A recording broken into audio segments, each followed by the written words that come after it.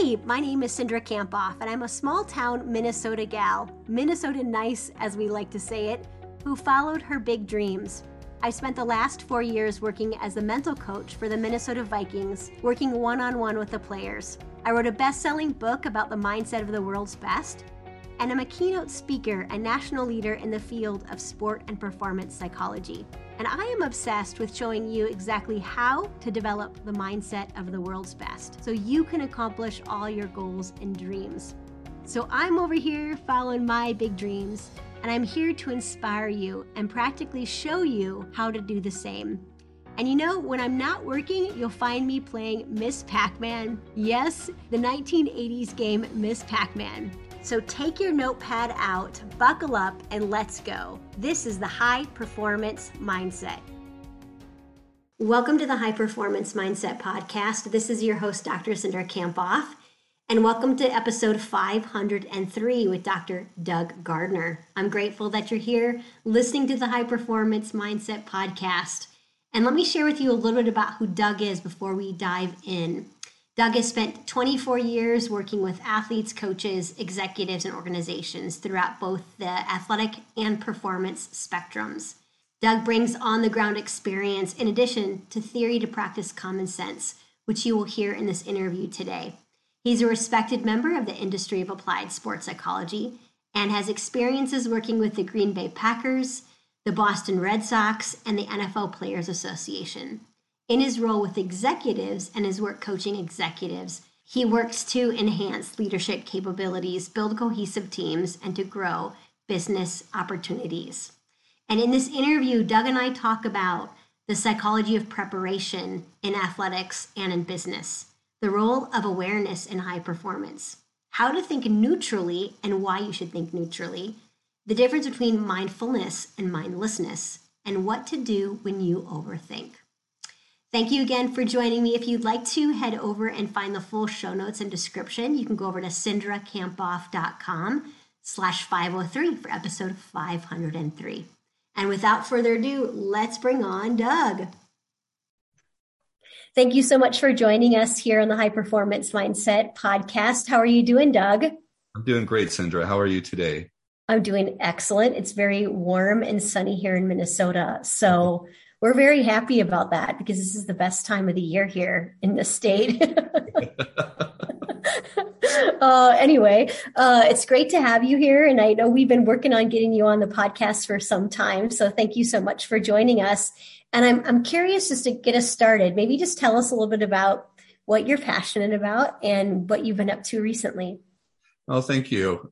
Really excited to be on this podcast with you. Well, recently I've been kind of bouncing all over the place in terms of high performance environments. I'm doing a lot of corporate work with executives during the day. Then at night, I hop on calls with esport athletes, 17 to 26-year-olds roughly, who play video games for a living. And in between that, I still have my private practice locally and work with kids throughout the lifespan, like the beginning stages of the lifespan of the athletic journey in youth sport, which I've been doing forever. And, so it's my days are pretty interesting, bouncing from, executives to video game players to athletes and coaches and parents and all of the fun stuff. So that sounds like a blast. Variety, Economy is interesting on a day-to-day basis. Yes. I can't wait to talk to you about the similarities between all those environments. And I think you have such a really cool background, including esports and executives to the Green Bay Packers and the Boston Red Sox, to the NFL Players Association. So just such a diversity of experiences in your lifetime. Maybe to get us started, tell us a little bit about how you got into your business and this work to begin with. Sure. I mean, I would say just like maybe 95% of everybody who got into sports psychology, I wanted to work in pro sports when I started before even as a graduate student. And that really propelled me, like everybody else, to go for it and get busy in graduate school. And so with my master's and my doctoral training, I utilized that time, obviously to learn a theory to practice approach, develop my counseling skills in terms of being able to connect with people. But my focus was in an ed psych doctoral program. So I really thought that at that time, ed psych was a real critical piece and component that wasn't necessarily addressed as much. At the end of the day, you could be trained as a sports scientist or as a clinician, but most of our role is really about being an educator. And so that for me was a real critical piece at a time where you were either getting a PhD in sports science or a PhD in clinical psychology. And I was like, well, let me take a middle route. And that was very beneficial for me. In terms of the work, the way I've always described it is every major job that I've ever gotten did not exist prior to me really advocating and pushing to try to create something. So the work with the Red Sox at that time, I was 29 years old. Ken Ravizza, Bob Rotella, Harvey Dorfman, Charlie Marr just started with the Cleveland Indians. I was an intern under him in 1997. Which led to getting hired by the Red Sox in 1998 at that time, pretty young age to step in and oversaw, the building of the mental, like sports psychology programming and work within the entire minor league system by myself. The NFL Players Association, they did not have this type of resource at the time, and took about 2 years. And unfortunately, a little bit of tragedy to occur within the NFL to bring me on board to build out large-scale programming for rookies transitioning into the league, creating and setting up a network of services for athletes in crisis. And so that was really, something that had not been done and had to create from scratch. And then you look into esports, and I'm a junkie and I want to go into different performance environments, especially as I get older, to see if I'm relevant, if I can connect with people and what I need to do to get better as a professional. So esports was this just wonderful opportunity to step in and go, can I work with somebody who doesn't have a traditional sport background, but is competing in something and really has to learn a lot of the basics that a lot of athletes take for granted that they learned as they come up through the athletic pipeline. So, that's kind of how it is, where I have to go out there and build my own private practice. I've been doing it for 24 years now, and we'll continue trying to push envelopes until I can't anymore. I love it. What I'm hearing is that you're always interested in learning and growing and like extending yourself in these different environments. And good point that you created all these opportunities. And I'm thinking about there are people who are listening who maybe are sports psychology or performance psychology professionals, people who have their own business, executives who are listening, leaders, sport coaches, like a wide variety of people listen to the podcast. And I think about just the power of creating opportunities and what can come from that. What advice would you give, Doug, to people who are saying, I need to create more opportunities. How do I do that? Right. Well, it's funny. I often, first thing I say is prepare for failure. In so many ways, I feel like in my own career, I faced more failure and adversity than a lot of the athletes I work with, because you're out there reaching and trying to convince people that the work that you do has value and is important for the development of the people that they're overseeing, whether it's coaches or athletes. And, just get a ton of no, or if I get an in somewhere, I know it's like a 2-year process until I maybe even get a yes, if I'm lucky to get that. And so I think that's the real challenge. I don't like to put our work in the concept of just sales, because I'm not here trying to sell something. And I think that most people in our industry aren't there to sell something. They really want to care about the work and care about the people that they work with. And so I think that's the thing. The challenge is to start where your passions are, build those relationships, build those networks, understand that you're not just going to get a yes right off the bat. And if you can build and sustain those relationships over a period of time, there's a chance that you might end up having someone want to hire you to do a level of work or create something that has not existed somewhere else. And I think that's important. A lot of people like to go to where the work is, and I understand that.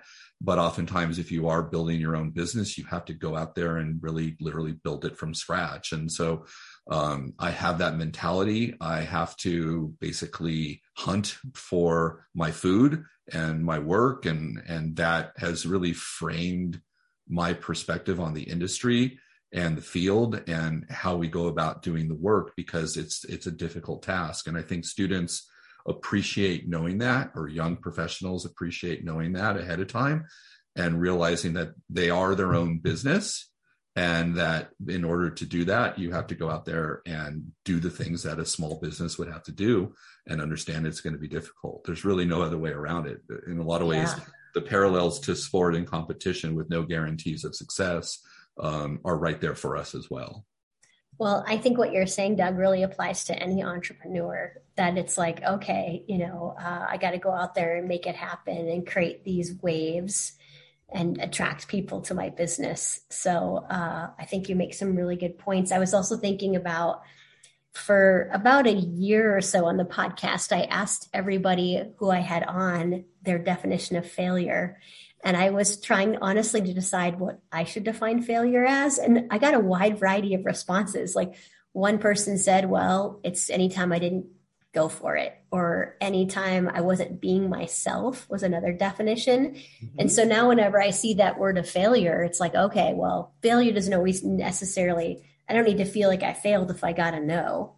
Right. If I was really going for it, or, giving it a try, or if I was being myself in the process, like, I can define failure consciously on my terms, which that's what led me, as I looked at everyone's definition, I decided I can define failure the way I want to.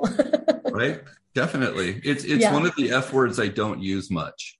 There's another one I use quite a bit.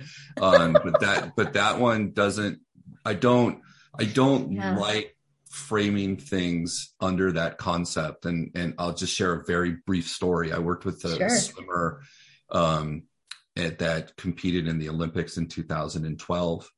And in the finals in the Olympics, she PR'd.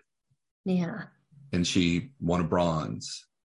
And I always ask the philosophical question of, did she fail? Right? Like, she finished in third place. Like, if we just look at it like take everything else out of it, like, she didn't win the race. Yeah. But in the most important race of her entire life, she swam a PR, did the best she possibly could. Like, literally, we could quantify that metric, right? And she didn't, quote unquote, win. So philosophically, did she lose? And we know that, no, she did the best she could. She brought all these wonderful outcomes. But at the end of the day, you can do the best you can and still, quote unquote, not win. And so that has always stuck with me as a challenging question for people to contemplate, that you can literally do your best and, quote unquote, not win. And so how do we make sense of that? Where I really think, of course, she did win, and it was, what an amazing opportunity and a situation to live through. But people will want to look at things as zero sum, like win or lose. And I'm like, that's why I don't like that. I think it's more about learning and growing from those experiences, instead of just defining it as something good or bad, or what I would call an either or scenario. Yeah, really good point, Doug. As I was listening to you, I was thinking about a lot of the elite athletes that I work with, specifically with USA Track and Field. And I was thinking about when they go to the trials, and if they don't get in the top 3 to go to the Olympics, many times people around them believe that they failed, when really maybe they did race a PR, or they jumped the longest that they've ever jumped and they got 5th, but they didn't make it to the Olympics. It's like we have such high standards for people that it's only the top 3 or the winner that equals, this best outcome. So I think it's we have to be really careful on not letting other people's definition of failure impact us as well. Cool. Well, great way to start. And as I kind of think about all the variety of work that you do, I wanted to start with your work in corporate and with executives. And as an executive optimization coach, tell us a little bit about what you do with executives and what you see right now that they're really struggling with? It's a great question. I mean, there's so much right now. Mm-hmm. I mean, what a clearly crazy time in the world that we're living in on all levels. I think that for me, one of the reasons why I got into this industry, I always have had a passion for leadership and how leaders impact environments for people to have success. And so all of my graduate research was on that. I was fortunate to publish articles in referee journals with Dr. Brenda Bredemeyer and her husband, David Shields, who were the paramount researchers in sports psychology back in the 90s and into the 2000s. And as a young coach, I wanted to create environments for my athletes to go and play and compete without judgment from the coach. Obviously, I coached the opposite of how I was coached. I put a tremendous amount of pressure on myself. Then it was doubled by the coaches yelling and screaming at me. And so for me, I stepped into the coaching realm at 18 years old saying, I want kids to have a better experience than I had, because, it just wasn't, I needed me when I was their age. And so doing the work at the executive level is something that I'm like, look, if you can work and impact the leader or the person in charge and help that person grow as a person and as a professional, then that literal trickle down effect is about helping the people that they lead or they manage to have a better work-life balance, to be able to feel like that the work that they're doing is rewarding, that they work in an environment that rewards effort, that creates a level of psychological safety for people to be their best and do their work without fear. And just because somebody is in a position of leadership doesn't mean they're a good leader. And so I kind of call them a term I've coined, a lino, a leader in name only. Nice. And so it's this aspect of, that's what I love about this work, is that I get to work with some quote unquote high powered executive who is successful, but maybe lacks the basic relational skills, the ability to communicate with people, the ability to empower people to grow themselves and not just be successful for the leader or for whatever company, but to be successful for themselves and help them evolve as a person and as a professional, so that whether they stay at that organization or that they don't, that they feel like this person in leadership is really helping me grow, which makes them want to do the work and not feel obligated to have to, or work in an environment that is just, miserable or upsetting, which then creates the cyclical problem that we also see in sports, where the athletes or the employees within a leadership hierarchy are struggling with mental health issues because of the environment they work in. And so that's what I find so satisfying, is that if I can help impact a leader and help them grow, then that's only going to create a better environment for those that they lead. Yeah, really good points. Did you say a lino leader? A leader in name only.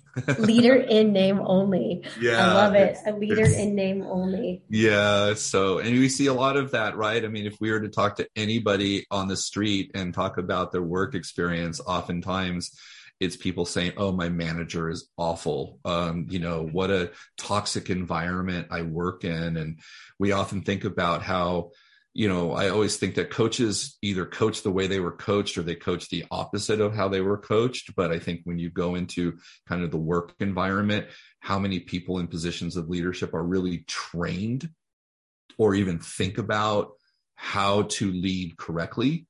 And obviously there's a variety of different ways to lead correctly, but oftentimes they view leadership as a way I'm in power, I'm in control, and that's not necessarily their fault. It's just the environment that they come in and they learn what leadership is. So if we can impact that, then we can impact the lives of so many people. Absolutely. It's a trickle down effect. And I'm thinking a lot about how, as people are listening, they might think, wow, there's a lot of difference between performance psychology principles in business and in sport or e-sport or whatever kind of sport we're talking about. But the way I kind of think about it, Doug, is that we perform every day. We perform in our jobs as an executive, or we perform in our sport, or I perform as a mother, or I perform as a friend. And so these principles are all similar. How would you describe it in terms of, helping people thrive in the executive space? What are some similarities that you see in terms of mindset or performance psychology principles that are consistent no matter what domain it might be in? Yeah, it's a great question, and that's kind of high performance is high performance. And I feel like we don't, as a society, look through that lens that the work that people do is a level of high performance and expertise at what it is that they do. It's just that they're not getting paid millions of dollars or on ESPN when that occurs. And so for me, I want to really recognize that with people and acknowledge the fact that what they're doing requires a level of high performance. And I think it always goes back to the concepts of awareness. And I always go back to basic foundational tenets within our industry. The true concept of theory to practice is yes, we have theories that we want to apply, but what are some of the most foundational pieces? Intrinsic motivation, learning environments, ability to communicate, ability to understand what's going on internally as well as externally, and for people to develop a greater awareness of themselves and how their actions, their words, their nonverbal behaviors impact others and legitimize adaptive or maladaptive coping behaviors. And that to me is so critical. And so oftentimes that is the work within leadership in the executive environment, where they lose focus on the fact that what they're doing and what they're saying is being viewed by so many different people.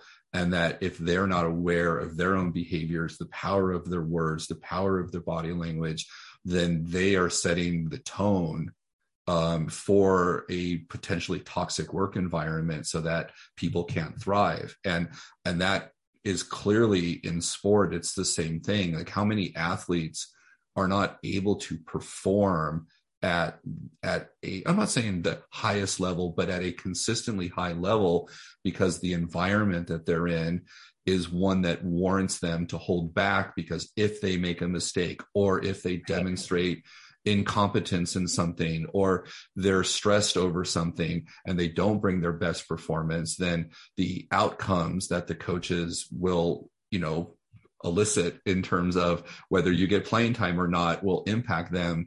And so it becomes this cyclical process that oftentimes people in positions of leadership don't understand the pressure they're exerting on their performers. And so to me, if they can become aware of that and recognize that and connect with people on a human level and really understand how to build relationships that aren't just transactional. I think we've moved away from that a lot as a society. What does a coach or a leader mean? And in some ways it hasn't changed at all. I mean, there's ways to look at that through the lens. And so to me, that's real important. That's where I really want to try to push the envelope, because when people are given a good environment to perform and not be so critically judged, but, learned and get constructive feedback and information to grow, then you're going to be able to see the best of people, even if they don't succeed 100% every time.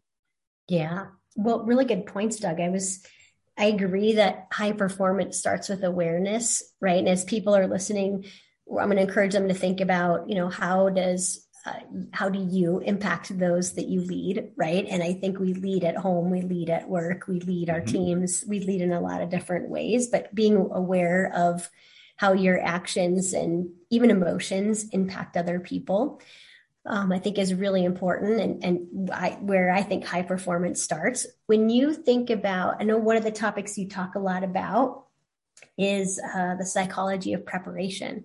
So I'd like to talk a little bit about that and maybe just give us a high level idea of what that means. Because I know we talk a lot about maybe the psychology of performance, right? Or high performance, but what do you mean by the psychology of preparation? Well, it came from my background in coaching before I started graduate school. So I competed in baseball, tore up my shoulder, couldn't play anymore, had surgery, went through that experience. And that was another crystallizing experience for me to go through, as so many people do, understanding the impact of what injury can do at a very young age. And then coaching, when I was in school, and most of us, we get exposed to kind of these mental skills that we want to teach athletes, which I think are important within context. But at the end of the day, I've always seen sports psychology siloed. The mental side, we're going to go do the mental side over here, but we're going to go do the physical side over there. And I believe in an integration of that. And it's not necessarily of mental skills within practice, which is important. I mean, once again, I'm not trying to downplay that, but I think it's about purpose of what am I working on a day-to-day basis that I need to get better at. And if we're not addressing those things in practice and we're not dealing with that focus, then how do we expect ourselves to be thinking differently in a pressure situation and performance? Ichiro Suzuki, the famous baseball player, there was an article that he did an interview back in 2003 in the Sporting News. You can't even find it anymore. It's not online anywhere. I have hard copies of it. And he talked about the concept of, I want to prepare and I want to perform in what he called a normal state of mind. I need to be normal in my preparation and I need to be normal in competition. Now we've heard that terminology turned into neutral thinking from people within the industry, which is fine. But like, I credit Ichiro with the first person I ever, heard talk about that. I'm not saying he invented it. People have been doing it for eons, right? In life to survive, from an evolutionary standpoint. But when you start thinking about that normal mindset, that really means that, hey, I'm working on things so that when I'm in a game situation, it's not that I can turn off my brain and let my body take over. Like, I think that's an oversimplification of what happens. I think it's about getting your mental reps in. So a very simplistic example is, you go and watch any baseball team from the major league level down. And when they're in batting practice, a lot of hitters will just swing at every pitch in BP because they think, I have to get my work in, so I got to hit, and the other guys have to hit. So I'm swinging at every pitch, a pitch up, a pitch down, a pitch in, a pitch away. And it's kind of like, wait a minute, are you training yourself for anything? Are you training, hey, I'm a guy who likes to hit the ball middle in, or I'm a person who likes to hit the ball middle away. Why am I swinging at a pitch that's not in my zone? So why are we not practicing that in practice? And if you think about a hitter on game day, they start in the batting cage, they hit off a tee, they get soft toss, they'll get some live pitching in a cage, they'll go out on the field. And how many times do they swing at pitches that aren't pitches they shouldn't be swinging at in a game? And what are they training themselves on? So that's like this concept of mindlessness in preparation.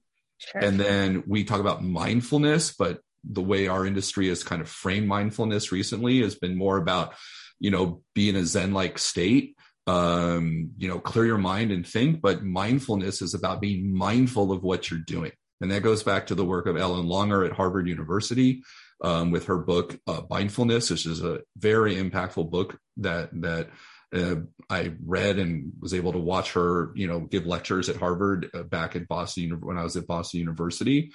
And so to me, that's the essence of it. Are we working and integrating the mental components, the variety of mental components we need in our preparation, so that when we step into a performance environment, we've gotten our mental reps in. We know how to make decisions. We have worked on things. We've developed competencies. And so that we can take those into games and into competition. And I don't see enough of that. And that is where I really like to bring my work, because a competent performer is a confident performer. And so if you're working on competencies and you're doing that purposefully in practice, then you have a better chance of bringing that into competition than not really practicing with purpose and then expecting to perform at a very high level when you haven't really prepared at a very high level. Yeah, I'm thinking about, Doug, how it's how we practice is how we perform, right? And we're really developing these mental skills in preparation. I'm curious about this idea of, like, would you say normal thinking and neutral thinking is Are they the same thing? And as people are listening, maybe describe your perspective of what that actually means and how do you develop that? Because I think that's really difficult. And I think it applies to not only sport, but also sales, being an entrepreneur, an executive. And sometimes we can get so high and so low and create this meaning around things that then like leads to us spiraling. Oh, tremendously. I mean, here's the thing. My high school coach called me a mental midget, like every day. Every day, Really? And, oh yeah. He called me a lot of things. The 80s were an interesting time to be an athlete. Are you still working through that now? A little bit. I mean, I think it's one of the reasons why I do what I do, but Right. you think too much, and we hear that in the industry all the time, right? Like, sure. And I've always believed that this is the reason why I named my business Think Sport, because I think that people are thinking. It's a question of what are you thinking, and are those thoughts helpful or hurtful to you at this moment? And so to spend a lot of energy to try to help people not think, because that's a very I just think it's oversimplistic, and I just don't think we can just turn our brains off. And even if we turn our brains off, there's no guarantee that that's going to lead to high level performance on a consistent level. Like you could be in the zone. Like Ken Reviz and I had this one talk years ago, and he's like, talk to me about the zone. And I was like, Ken, you're in the zone 1% of the time. What the hell do you do the 99% of the time you're not?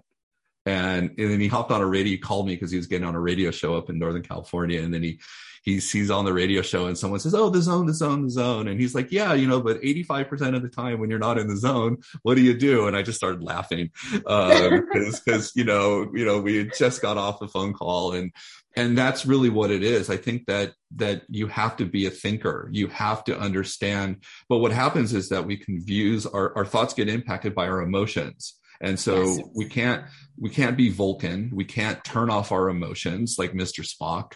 I'm dating myself probably a little bit with that reference, but I think that that's where the integration of understanding how to think through things is critical. And when athletes are performing at a high level, I argue that they are thinking, acting, decision-making, this whole process of seeing what's going on and acting accordingly. It's not that they're just turned off their brain and they're not thinking. No, they see that person over in the corner that's wide open. They know there's someone behind them that's trailing them as they're driving to the basket. They know where that wide receiver is going to be on the certain play. They can read defenses and understand where the seams are. And so there's an intellectual element to sport that I think is often dismissed. But it's also at the same time given a tremendous amount of credit. Oh, this player's been in the film room, they're studying their iPad, they're doing their homework. Well, why aren't we encouraging to develop and help athletes be more student minded? Like I always work with the athletes I work with, I talk about, you're getting a PhD in your sport. You need to treat this like it's graduate school. You can't just show up and play. And that often is what happens with the NFL, the college football player that transitions to the NFL. It's the minor league baseball player that gets to AA or AAA or even to the big leagues. And now all of a sudden the competition is better and you have to do more. But if you haven't built up that, let's call it a routine or that ability of ways to get yourself ready to go and to study and to prepare, then how, once again, do you expect to be able to execute, make good decisions in competition in a high stress environment if you're not applying those concepts in practice? And so that to me is just, I don't know, like I've always said, it's common sense. But a lot of times people say, I play sports because I don't want to study and I didn't want to go to school. And like, well, as you get up to that reverse funnel, the talent is only better and better. And it's your ability to think through that. And if you study the greats, why are they the greats? Maybe they have great physical skill, but if you were to study any great athlete, there's so much more than their physical ability. If any of it, sometimes their physical ability isn't that great. Wayne Gretzky wasn't the best hockey player in all of the metrics that they would define, but he was the great one. I mean, so you can go on and cite so many examples of that. But to me, that's where the core of this is that there is a thinking component to every physical activity you do in performance. Are you working on that as much as you are the physical component? Yeah. Excellent. Really good points. Doug, I was thinking about when you were saying that neutral thinking or normal thinking. I think to me, what that means is that evaluating things not as good or bad, more just like that they are what they are, right? And I think about when someone is preparing, there's a lot of judgment that can come in. I'm thinking about the work I did with USA Track and Field, and it's like, well, I didn't jump very well today. I'm probably not going to do very well at Worlds, right? Or I'm not, my legs aren't feeling quite right. And so instead of just like noticing how your legs are feeling or noticing what's going on in practice, but not putting any judgment on that, is that how you would describe it as well? And if so, as people are listening, how would you say how do you develop that? Yeah, I think that, you give great examples. Sometimes you're not 100%. Sometimes you're 60%. Yeah. And are you going to be able to maximize that by figuring out what can I get done today? What is it? I don't like to sound cliche when I say this because it's always said, like, what do I control? Right. I think there's layers. There's always layers to the onion of that. And I think that you're right. The judgment is also hedging. It's like, if I don't perform well, then I'm preparing myself for that ahead of time. And for me, what I really try to drive home is this aspect of what does it mean to be a competitor? And so we hear the legends of a competitor. This person is a competitor. And I'm like, well, what really is a competitor? And my definition of a competitor is someone who competes regardless. You may win, you may lose, you may not be at your best. You got to figure out what you need from yourself at that moment and that day. And that hence comes back to the concepts of self-awareness. Like, where am I? What do I need?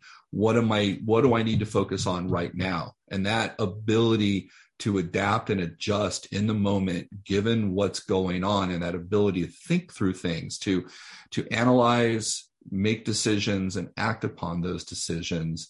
That's where you come full circle to the psychology of practice, is that you are giving yourself a foundation to come back to assess what's going on with you and what's going to give you the best opportunity right now to adapt and adjust in the moment to be able to do the best you can given the circumstances you're in.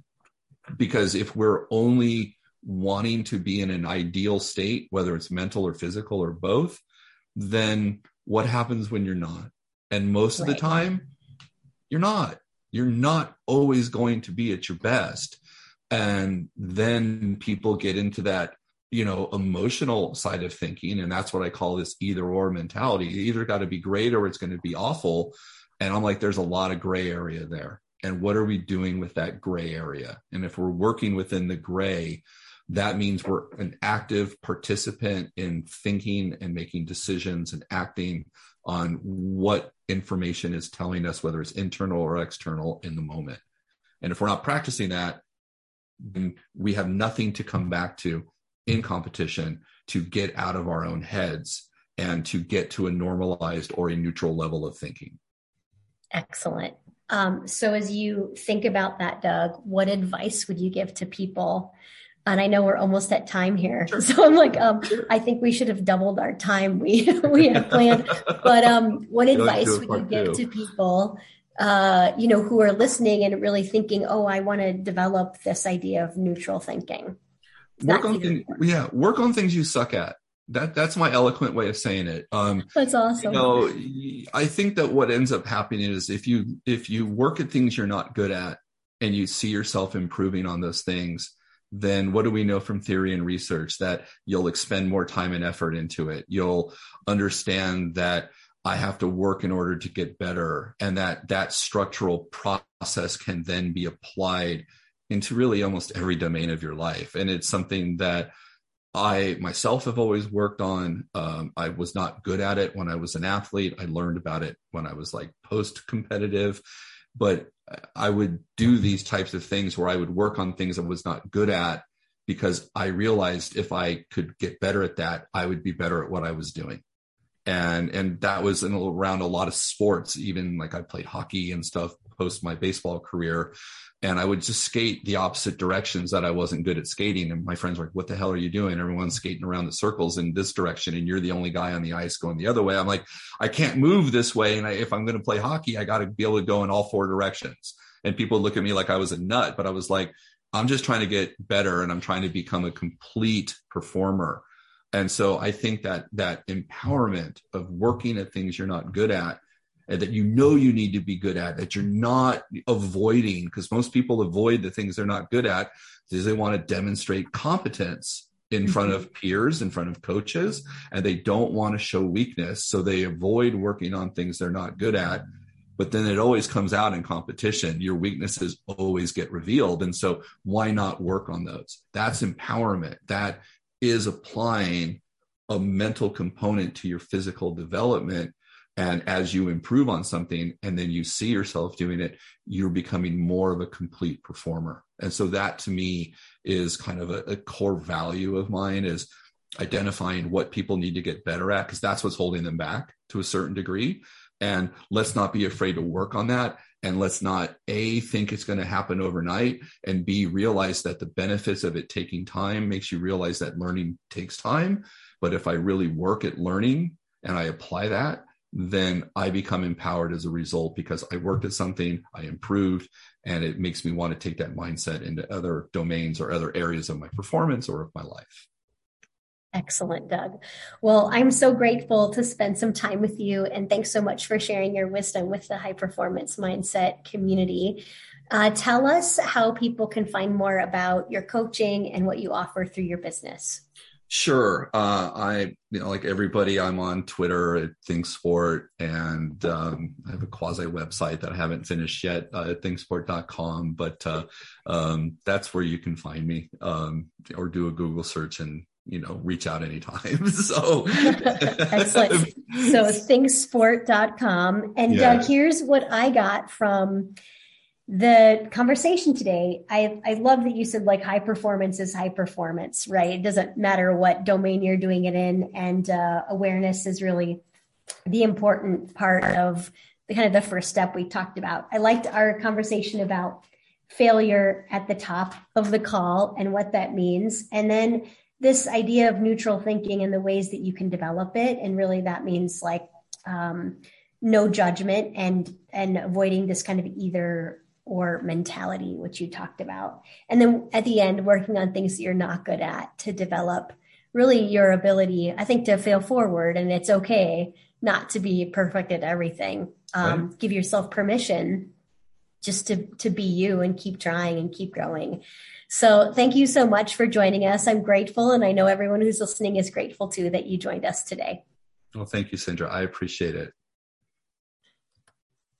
Way to go for finishing another episode of the High Performance Mindset. I'm giving you a virtual fist pump. Holy cow, did that go by way too fast for anyone else? If you want more, remember to subscribe, and you can head over to Dr. Cindra for show notes and to join my exclusive community for high performers, where you get access to videos about mindset each week. So again, you can head over to Dr. Cindra, that's DrCindra.com. See you next week.